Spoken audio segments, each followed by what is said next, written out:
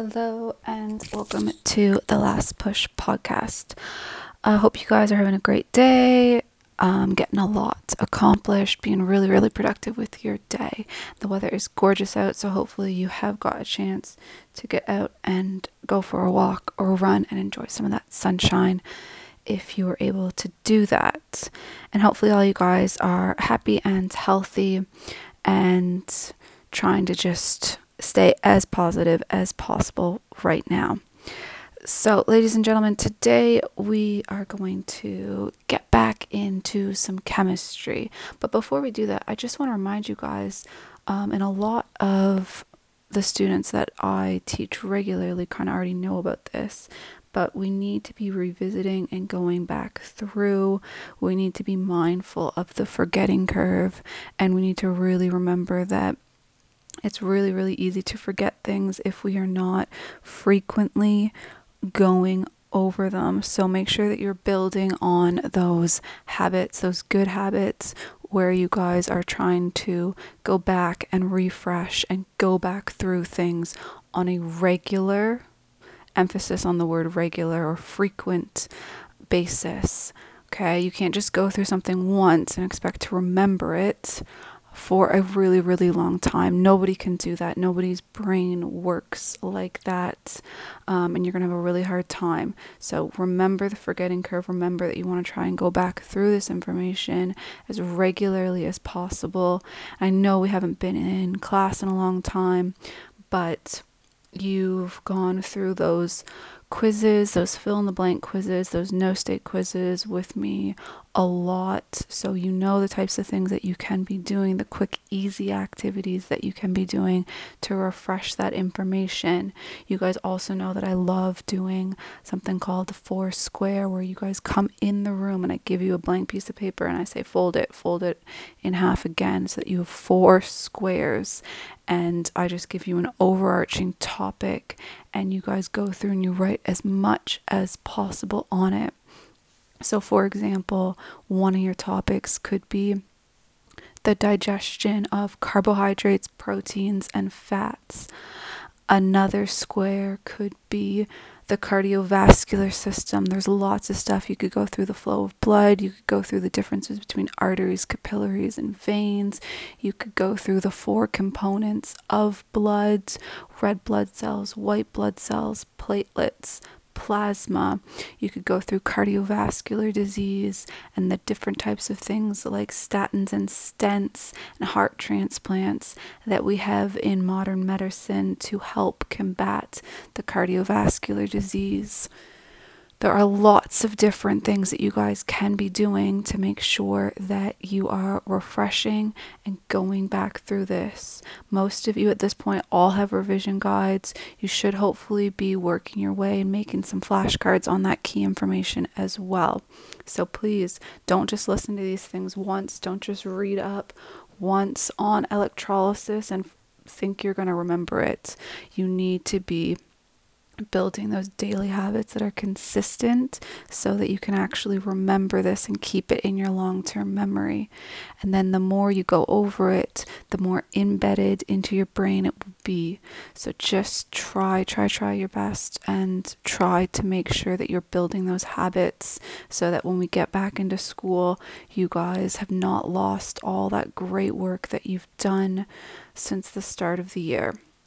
So on today's episode, we are specifically going to take a look at chemistry paper 2 and with part 2 of chemistry paper 1. And part 2 of chemistry paper 1 is all about the bonding, the structure, the properties of matter. So the main thing that we're going to take a look at is the 3 main types of bonding with our simple molecules. Then we're going to take a look at some of the larger molecules as well, because this comes into play in this section. Now, specifically with bonding, structure, and properties of matter, this is a really good section, just like that first podcast that I did on section 1 for chemistry paper 1. A lot of this stuff actually comes up on your chemistry paper 2. So a lot of this stuff is interchangeable, and a lot of this stuff you really need to be confident with and feel really prepared when you're going in for both chemistry exams. So get yourself a pen, get yourself some paper, and let's get intentional with our studying.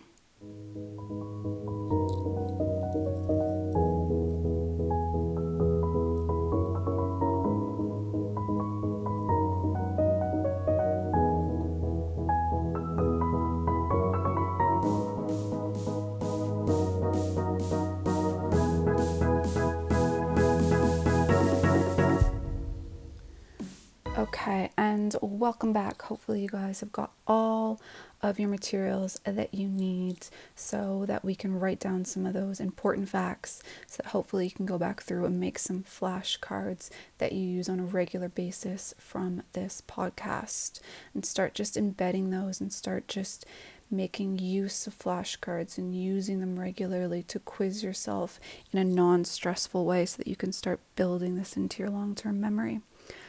So, first thing is just kind of an overview about the chemical bonds. There are 3 types of strong chemical bonds.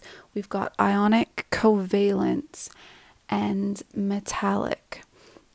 And how I usually do this in the classroom is a lot of times you can spend an entire lesson on all of these, but as you're going through and as you're summarizing these things, one of the best things to do is kind of just make a 3-columned table with the names of the bonds up at the top. So if you guys are trying to write any notes down, you might want to structure it that way. So ionic, covalent, and metallic. And what we're going to do is we're going to look at each one of these because you need to know them in detail. You need to recognize them.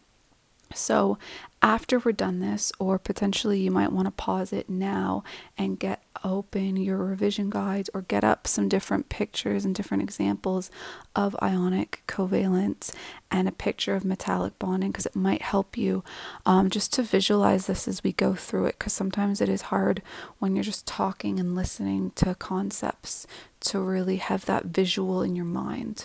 So it might help you if you do that. So with ionic bonding, I always try to bold or really underline the word I, because when I think of I, and also ion within the word, it helps me remember what ionic bonding is all about. And when I think of kind of the selfish version, I, me, myself, I. So with an ionic bond, it's actually going to be a transfer of electrons to benefit the atom or the element. So what happens is, if you're looking at your periodic table, or if you've got that visual of your periodic table in your mind now, because I've just mentioned it, ionic bonding happens between metals, which are on the left-hand side of the periodic table. So the first thing we're going to do is we're going to take a look at ionic bonding. And if we take a look at ionic bonding, your metals are going to be on the left side of your periodic table. Your non-metals are going to be on the right side of your periodic table. And the main thing that we really need to remember is that metal atoms are going to transfer their electrons to the non-metal atoms. So if you think about things in group 1, lithium, sodium, potassium, cesium, rubidium, if you actually think about drawing them out, or if you've got some diagrams in front of you, or you can pause it and look some up, you should remember and hopefully realize that everything in group 1 will have 1 electron in its outer shell. So what will happen is those metals from group 1, they are all going to react in a similar way, and every single one of them will lose 1 electron, and they'll transfer one of their electrons to a non-metal. So for example, they could transfer it to a group 7 halogen. So for example, sodium could transfer 1 electron to chlorine to make sodium chloride. So that's kind of what you typically see. You typically see a lot of group 1 metals transferring 1 electron to group 7 non-metals.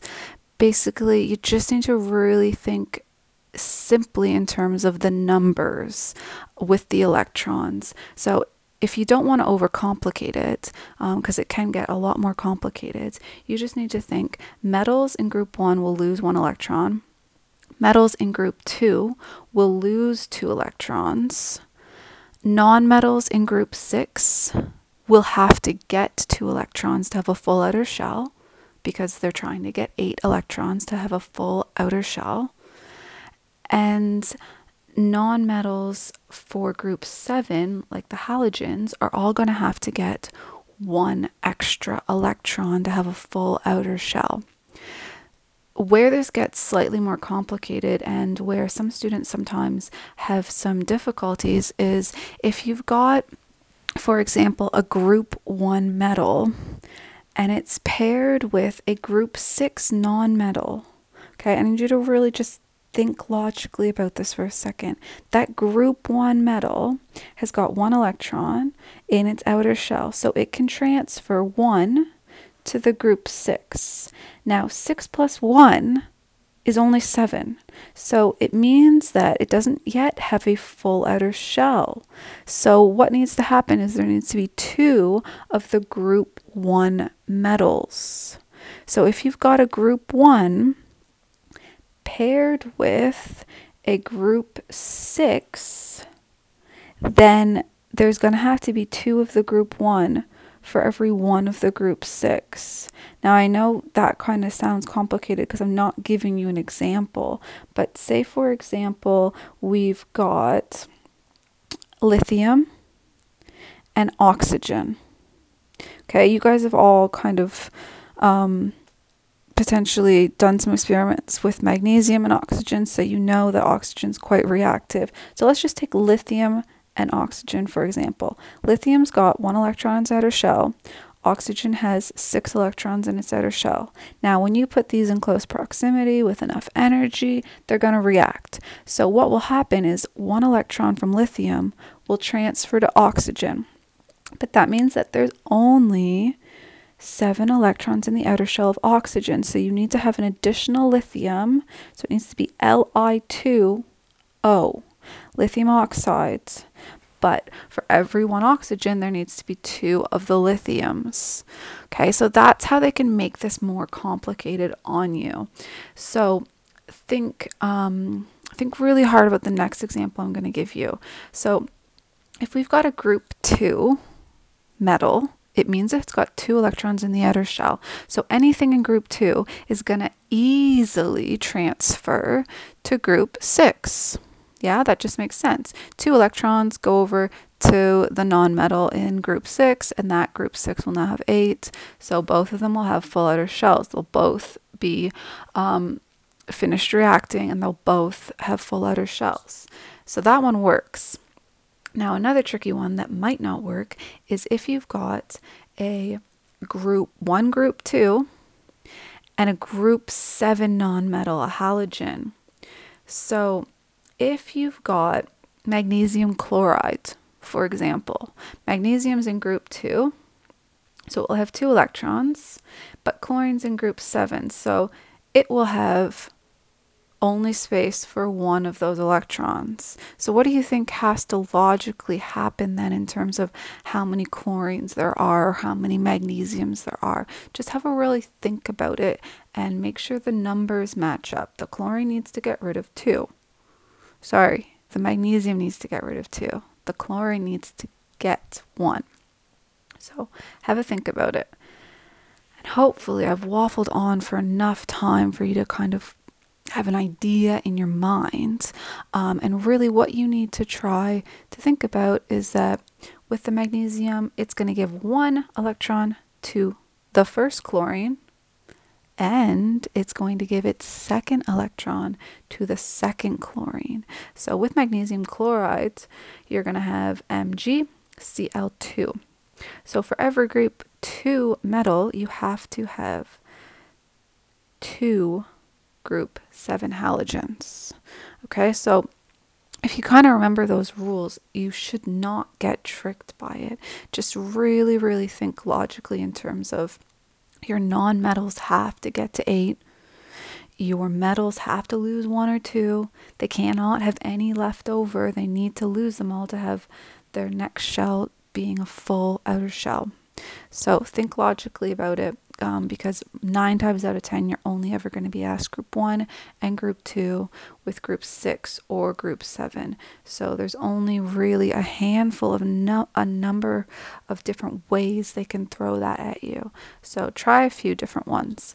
And in terms of the diagrams itself, I cannot show you on podcast how to do dot and cross diagrams. So what you really need to do is you really need to take the time and you need to look on BBC Bitesize or just Google image dot and cross diagrams for ionic compounds and look at least 10 of these. Get at least 10 examples down, practice them, and you need to try to remember that you need to always remember the square brackets. You need to always have one of the elements as dots and the other element as crosses. Now, the last thing before we go on to ionic compounds and then different types of bonding is when metals lose electrons, they're technically losing something that is negatively charged. So their new charge will be positive. So if I've got sodium chloride, sodium usually has got 11 electrons and it's usually got 11 protons. So overall it's a neutral charge. It has no charge. And then when it loses that one electron, when it transfers that one electron to chlorine, it's lost one thing that's negative. So it actually has an overall charge of positive. And we show that with a little plus up above. So, and this is where the name comes in handy in trying to use kind of that link with the name. Ionic bonding forms ions. Okay, so you can have positive ions and you can have negative ions. And sodium loses an electron, which is negatively charged.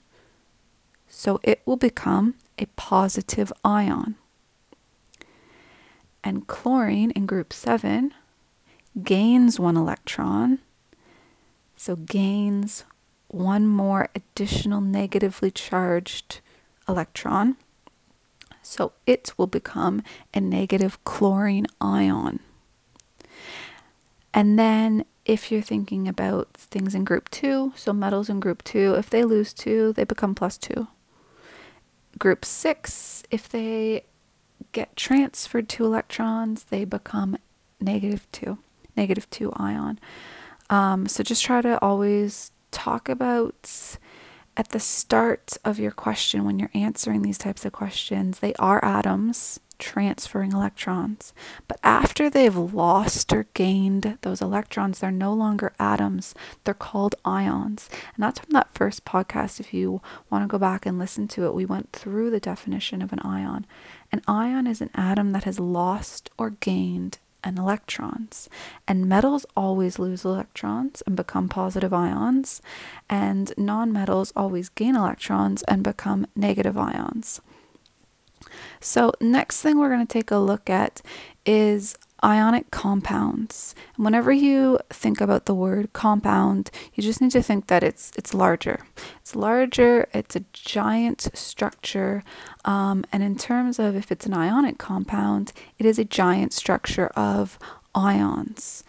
Now, these are slightly different because they're held together with really, really strong electrostatic forces. And usually, ionic compounds, because of these really strong electrostatic forces, are held together, and the forces act in all different directions. And what it does is it causes a lattice structure. Okay, and that word lattice, Lattice, comes up when we're talking about graphite as well. So it's something that comes up more than once in this section. So a lattice structure. And what you need to be able to know is that if you get given a diagram, and honestly they do this all the time, and it usually throws students off just because they don't see it that often. So if you get given a diagram with circles, essentially it's circles, and some of these circles have got positives, and some of these circles have got negatives. And usually it almost looks like a cube. What you need to realize is that that's a 3D image of an ionic compound. Sometimes they've got keys or codes. So sometimes they might have circles that are labeled Na+. Sometimes you might have circles that are labeled Cl-. So sometimes they're a little bit nicer, but they don't always have to have a key or a code. They could just expect you to realize that when you've got positively charged and negatively charged elements, it is an ionic compound.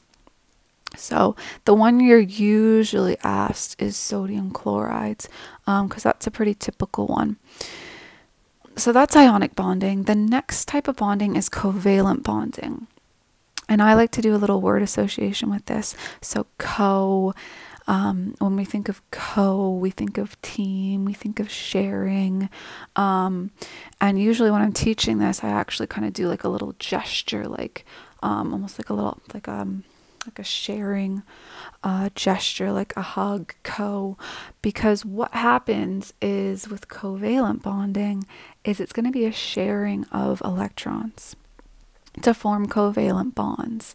And it's usually small molecules, and it's always between two or more non-metals.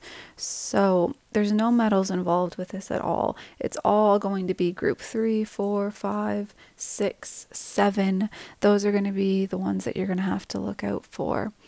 And some of the typical ones that you need to know are things, you might want to jot this down so that you can go back and look at how these dot and cross diagrams are actually drawn. Your typical ones, a lot of the times that you have to potentially draw are water, so H2O, ammonia, NH3, methane, so methane gas, which is CH4. You've also got carbon dioxide, CO2, and anything in group 7 can actually be bonded together. So it comes in a diatom. And I think I've used that keyword previously on the first chemistry podcast, these longer podcasts that I've been doing. So a diatomic kind of bond is when you've got two, because the code Di stands for 2, so it's a diatom. So anything in group 7, any of your halogens are usually, they can bond together. So that's why you can have chlorine, which is bonded together. And that's an example. You've also, the ones you need to be able to actually draw, I'm going to list them in a moment, because these are the ones that you really need to practice because they are on your specification. So hydrogen is one of them. Chlorine, like I said, is another one. Then we've got oxygen, which is a third one. And nitrogen, so nitrogen, N2, all on its own. Oxygen was O2, all on its own. Hydrogen, H2. And then we've got hydrogen chloride. So hydrogen and chlorine will react together to form hydrogen chlorides, which is HCl. And then, like I said earlier, we've got water, ammonia, and methane. So all of those will bond in covalent bonds, and you need to be able to use dot and cross diagrams and be able to draw them for those specific ones. So yeah, those are really the main points for covalent bonding. We will look at larger structures in a moment, like diamond and graphite. But before we do that, the last type of bond that you need to know about is called metallic bonding. And it really is in the name. So if you think about it, metallic bonding. So it's between metals. And it can usually be in a giant structure where the atoms are arranged in a regular pattern. So a lot of times you think of it like a lattice, because they are in a regular pattern. Now, you occasionally have to draw a diagram of this. It does not need to be overcomplicated, but I highly, highly suggest that you do take a look and you do Google metallic bonding. It's also on BBC Bitesize, if you're looking for a place to see a good diagram. So it's between all metals, and main things that you need to try to remember is that they're delocalized electrons. So you've got metal ions because the metal atoms have lost some of their electrons, and those electrons are called delocalized. So they're able to flow and they're able to actually move around the whole structure itself. And that's one of the main reasons why some metals are able to conduct electricity.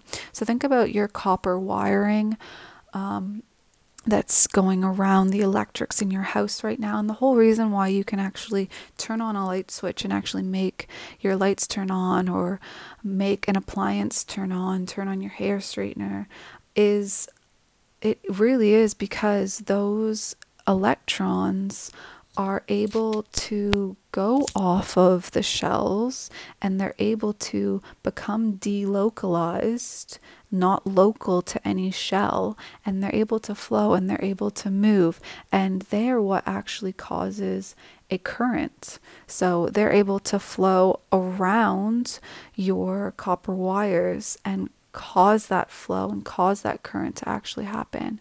So in terms of metallic bonding, it's not very complicated, and there's not a lot that you have to try to remember. It really just is that key word about delocalized electrons, and remembering that those electrons are able to flow and are able to move. And then take a look at a diagram for that, because you might be asked to describe it or label it. The next section, before we start looking at some giant molecules, is how bonding and how structure are related to the property of substances. And what they mean by this is they want you to be able to know about the 3 states of matter, which honestly, it is something that you have been learning for years and years and years. So yes, you still need to remember that the 3 states of matter are solid, liquids, and gases. And yes, you also need to remember kind of the rough detail of what melting means, what freezing means, what boiling means, what condensation means, what evaporation means, because all of those words about changing states could come up. Now, in terms of what you might get asked to do with this information, you might get asked to draw a simple model. So representing solid particles as little tiny circles, or represent liquid particles as tiny little circles, or gas particles. So with a solid, you need to try to remember that they're all arranged. They're in a fixed pattern. They don't move around, so you shouldn't have any arrows or any little lines around those circles to indicate that they're vibrating. They do vibrate when they're heated, like for example metals do, but your solid diagram should just be circles all in a regular pattern, all in a row and columns filling up that entire space. And then with liquids, you need to remember that liquids fill the container. So one of the common misconceptions, and a lot of diagrams on Google actually are wrong, and they do this incorrectly, is they will have liquid particles that are floating. Okay, liquid doesn't float unless if it's turning into a gas, because of thermal energy increasing, because it's getting heated up, because it's starting to evaporate and turn into a gas. Liquid should never in a diagram not be touching the other particles, because liquid can't rise. liquid shouldn't be rising. So be really, really careful when you are drawing liquid, because that's the one that if anyone gets wrong, it's usually that one.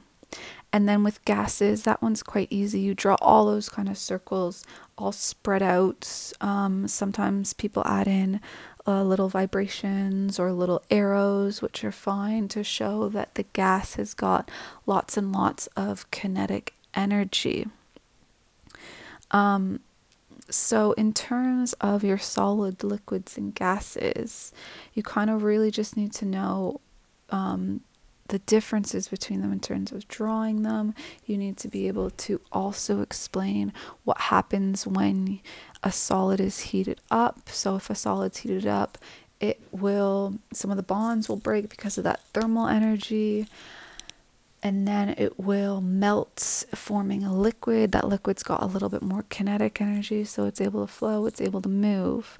So being able to talk about how your states of matter change a little bit is more something that comes up in your physics paper, but they do still have the words in your specification. So in terms of you knowing that there is melting, there is boiling, there is freezing, there is condensation that can happen. And then you want to try to also remember the state symbols, which really, there's one that's tricky, just if you haven't gone through it in a while, but they really are self-explanatory. So solids is an S, liquid is an L, gas is a G, and then aqueous solutions is AQ. So any aqueous solution, any solid that's been dissolved in water to form a solution, is going to be AQ. So you could have copper chloride solution in an electrolysis practical, which is a required practical. So most of you have looked at copper chlorides or copper sulfate solution. So copper sulfate solution is that bright blue solution, and it would have the symbol AQ. So next thing we're going to take a look at, because we've gone through 3 types of bonding, we've gone through states of matter, we've gone through your state symbols, is kind of the properties and looking at the large, small and large molecules, really. So in terms of diamond and graphite. So first thing we're going to take a look at is properties of ionic compounds. So these are things that you might get asked. A lot of times they're in the short answer versions of your exams. So ionic compounds, they all have regular structures. So they're usually giant ionic lattices.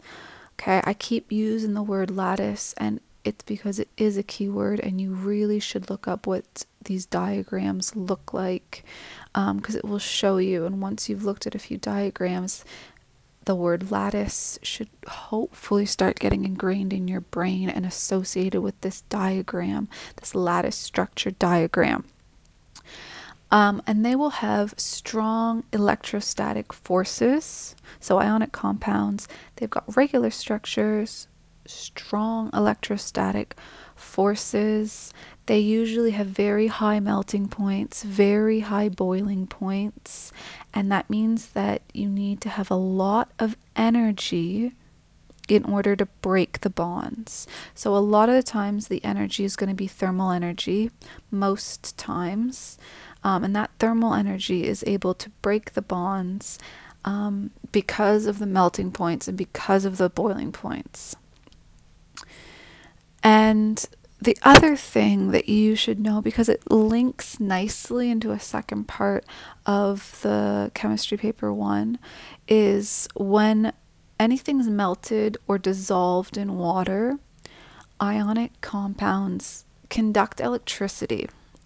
And the reason they're able to conduct electricity and they've got the property that they can flow is because if you melt them or dissolve them in water, the ions become free. So the ions are freed up, and you have positive ions and you've got negative ions in this solution or in this liquid. And those positive and negative ions are able to move and are able to flow. So that's why they can conduct electricity. And that statement's really, really important to try to remember all the way through, because it's something that is seen in electrolysis, which is a major required practical.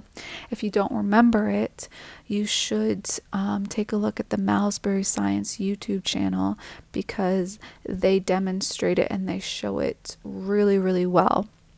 So if you're not sure what electrolysis is, if you don't remember it, take a look at Malmesbury Science. In terms of just some other video links as well, there are lots of great videos from Fuse School and also Stated Clearly. I think those two YouTube channels are quite good as well. So if you want to just go back and watch some videos on some of these topics, start there. Also use BBC Bite Size. It has got so much great stuff on it, and your revision guides as well. So those are properties of ionic compounds: regular structure, strong electrostatic forces, high melting point, high boiling point. They need a lot of energy to break them. And when they're melted or dissolved in water to form a solution, the ionic compounds will conduct electricity because the ions are free to move and they can flow.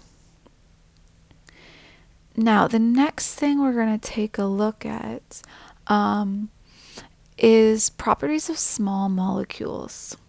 So I know we just talked about ionic compounds. So when you think of the word compounds, you think of it as large. But with small molecules, I need you to think of, basically, they're usually gases or liquids. And they're substances that consist of small molecules, which are usually gases or liquids. And they differ from ionic compounds because they've got low melting points and low boiling points. They also have weak forces between the molecules, and a force between a molecule has got the name of intermolecular forces.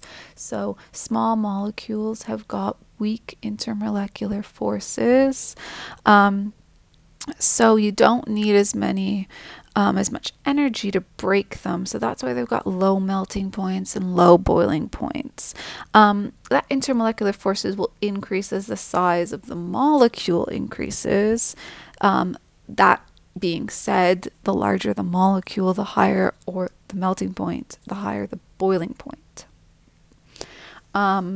And another major difference is they don't conduct the electricity because the molecules themselves don't have an overall electrical charge.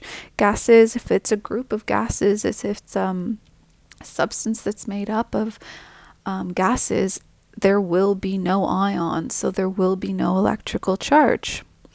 So in terms of properties of small molecules, you need to know, this is just a little summary on that. They're substances that consist of small molecules, usually gases, usually liquids. They've got low melting points, they've got low boiling points because they've got weak intermolecular forces. These will increase if the molecules increase. And then before we get to the giant covalent structures like diamond and graphite, which you need to know, there's another couple small sections that make up this part of paper 1 as well. And it's knowing about polymers and alloys. So polymers have very large molecules. They're a lot of times I show examples of polymers, and a lot of times I always explain that some of the great examples of polymers are plastics, because that's what those are some examples of how polymers are used. And atoms in a polymer are usually linked together with very, very strong covalent bonds. And the intermolecular forces between them are really, really strong as well. And that's why these polymers are solids at room temperature. So if you think about most plastics are solids at room temperature. And then alloys. Alloys are a mixture of metals. That's really what it is. Alloys are a mixture of metals, and why they're different from metals and why you'd actually want to mix metals together to form substances and materials is actually because pure metals are too soft for a lot of uses. If you've got a pure gold, or if your family has got a pure gold ring that's been passed down for generations, you can crush it pretty easily because pure gold is way too soft. So a lot of your jewelry now and a lot of tools and a lot of building supplies are made up of alloys because they're mixed with a number of different metals to make them hard, to make them more durable. And they're distorted in layers compared to pure metals, so it's harder to break. And they don't break apart, they don't slide over each other. So that's the difference between a pure metal and an alloy. Now, in terms of diamond and graphite, these are your giant covalent structures. Silicon dioxide also is part of that. And you might get asked a little bit on silicon dioxide. You need to be able to recognize 2D and 3D representations of these. So pause, Google, get up those diagrams of diamond and graphite and silicon dioxide. And my biggest suggestion for you is actually practice writing out a comparison between diamond and graphite, because this comes up a lot. And even if it doesn't come up, it would still be a really good practice for you in writing out a 5 or a 6 mark kind of model answer, just so you have gone through it and you've done it and you've had the practice of doing it. So, diamond. Okay, diamond is it's all formed of carbon. That's the first thing. Diamond and graphite, both made out of carbon. The difference between diamond and graphite is diamond, each of the carbon atoms forms 4 covalent bonds with the other carbon atoms. Whereas in graphite, each of the carbon atoms forms 3 covalent bonds. So it's slightly different. Diamond forms 4 covalent bonds and graphite forms 3. And that relates to the structures and the properties and how they act. So because of this, diamond is very hard, it's got a very high melting point, and it does not conduct electricity.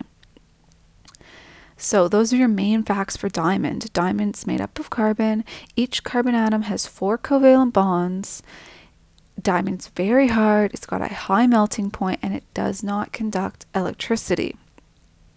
With graphite, it's also made up of carbon, but it only forms 3 covalent bonds. It forms layers and hexagonal rings, which have no covalent bonds between the layers. So it makes it a little bit weaker. And these layers form a lattice structure. Again, that word lattice keeps coming up.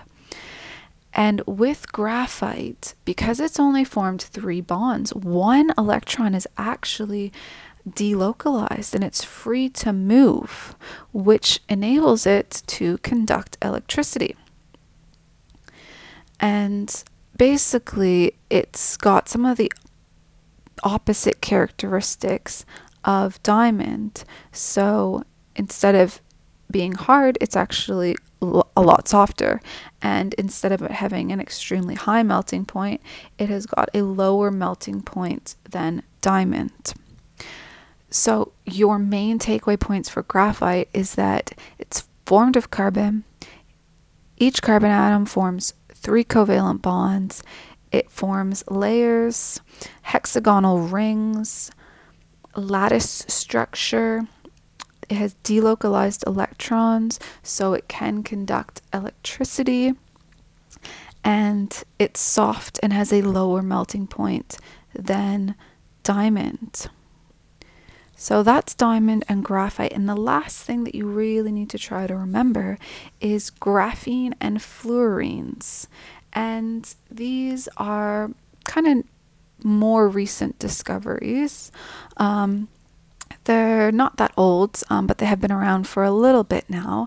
And graphene and fluorines are used a lot of the times in industry, and they're used in nanotechnology, electronics, use of building materials and things like that. So you need to know a little bit about each, so we're just going to go through that now. So graphene is a single layer of graphite.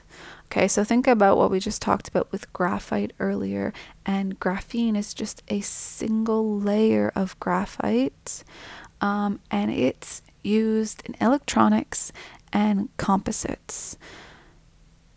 And fluorines are molecules of carbon atoms with hollow shapes. And the structure of the fluorine is based on hexagonal rings of carbon atoms. Usually the rings of these hollow shaped hexagonal rings usually contain rings of 5 or 7 carbon atoms. And there is a very famous spherical shape, and it was the first fluorine that was ever discovered, and it is C60, so it's made up of 60 carbons, and it was named after the person who discovered it, and it is called a Buckminster fluorine. So you can Google that one, because that is one of the more famous ones.